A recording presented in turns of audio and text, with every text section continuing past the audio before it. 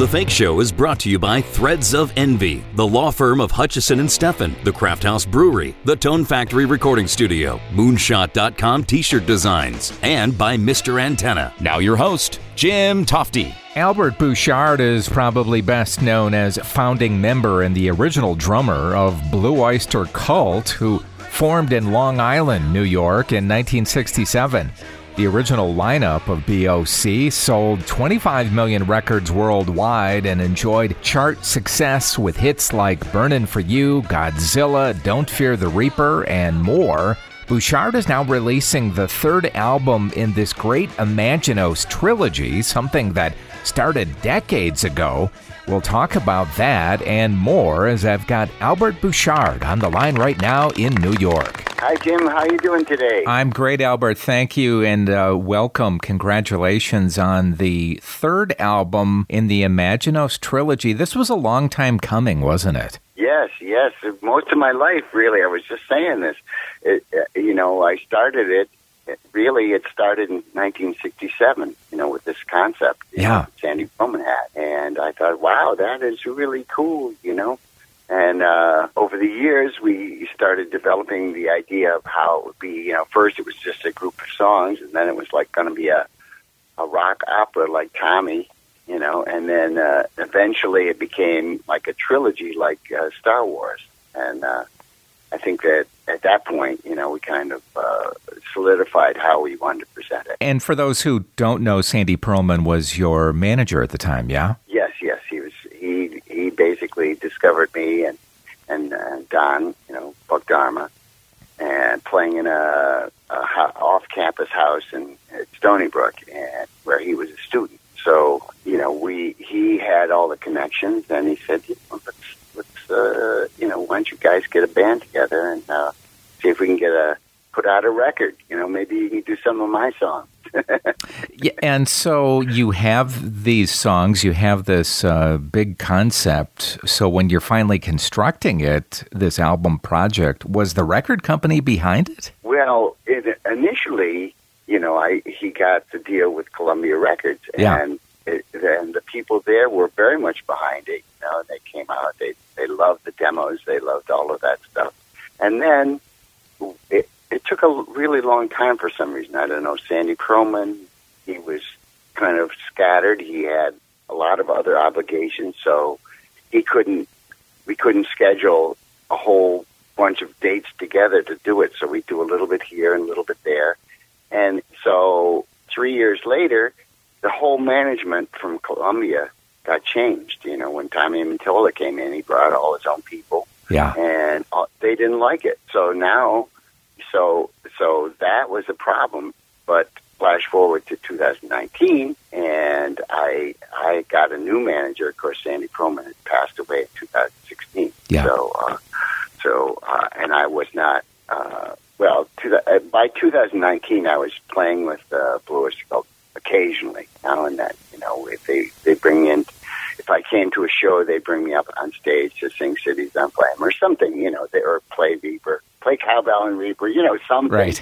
I would just sit in with them for a song or two, and then in 2016, I played a whole set with them, and they took me on tour, did half a dozen shows, and that was great. And so then after that, I would play with them regularly. In the early days of this project, I heard rumors that author Stephen King was involved in some way? Yes, that is correct. See, Stephen King did a narration for astronomy, regional astronomy. So, yeah. And that was the concept in the beginning for me was I'm not in Blue Oyster Cult anymore. I've been playing in this band and no other band, and very seldom with anybody else for over 10 years, over a decade. Just Blue Oyster Cult was my life. And so when I wasn't in the band, I was like, I really want to play and work with as many different varied artists. I love Stephen King. I love Robbie Krieger. So Robbie Krieger played on it. Alex Lifesong was going to play on it, but because of commitments to Rush, he couldn't do it. But he did a couple demos for me. So it was going to be all these people. Aldo Nova, of course, was helping me out with songs, and part of it. So I actually hooked back up with him on this new record for one of the songs. So.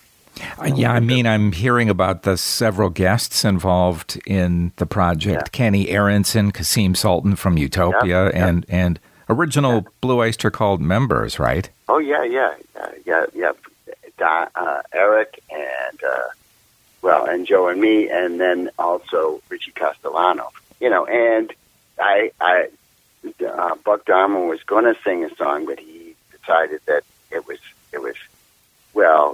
too much, because it was a song that he'd never sung it before, and I changed the arrangement, so he was like, I just don't think I can do this for you in the time frame that, you have going on, because he's got grandkids now, and they're all scattered all over the place, so he's enjoying life, and as well he should. Tell me about the time, Albert, when you were a young guy and you were a drummer in a house band in a small club in Manhattan, and you actually had a chance to sit in with Jimi Hendrix.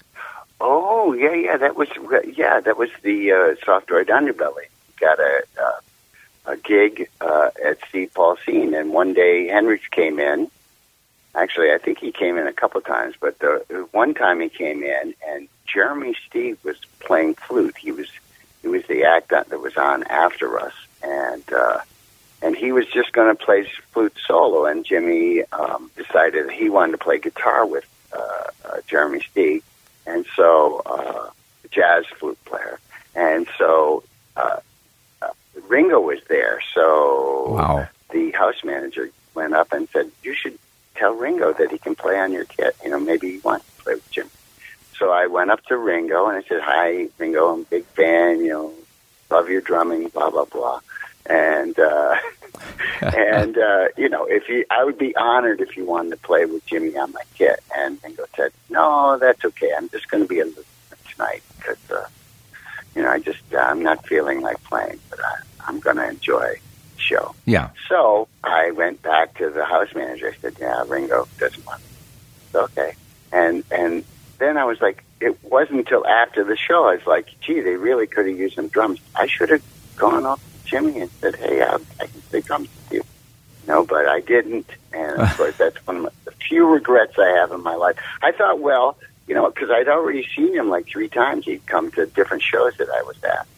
So he'd seen me play. Yeah. And I thought, we're going to get together eventually.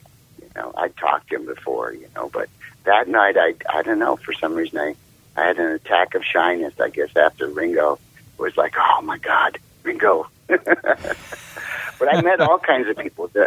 Keith Moon came in a couple days later. Wow. Yeah, he's one of my idols. Oh, absolutely. And what kind of shape was he in? Oh, he seemed to be a jolly fellow. That's a great way to put it. I love that. He was quite nice.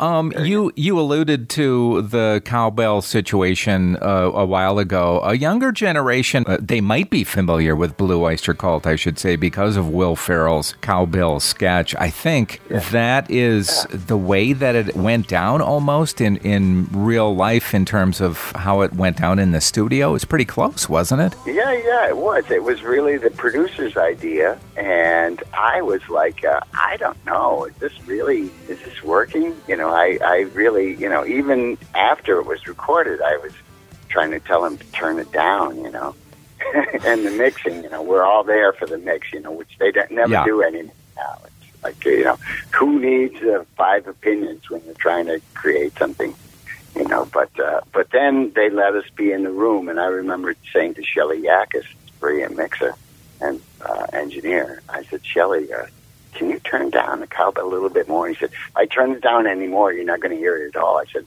"Well," and down at that point, Buck Dharma said, who had written the song and sang it, he said, "It's a cowbell's fine. Leave it like that, Shelley." It's great. It was great for you guys. Maybe not so much for Christopher Walken. But I know. He said, "It ruined my life." Right.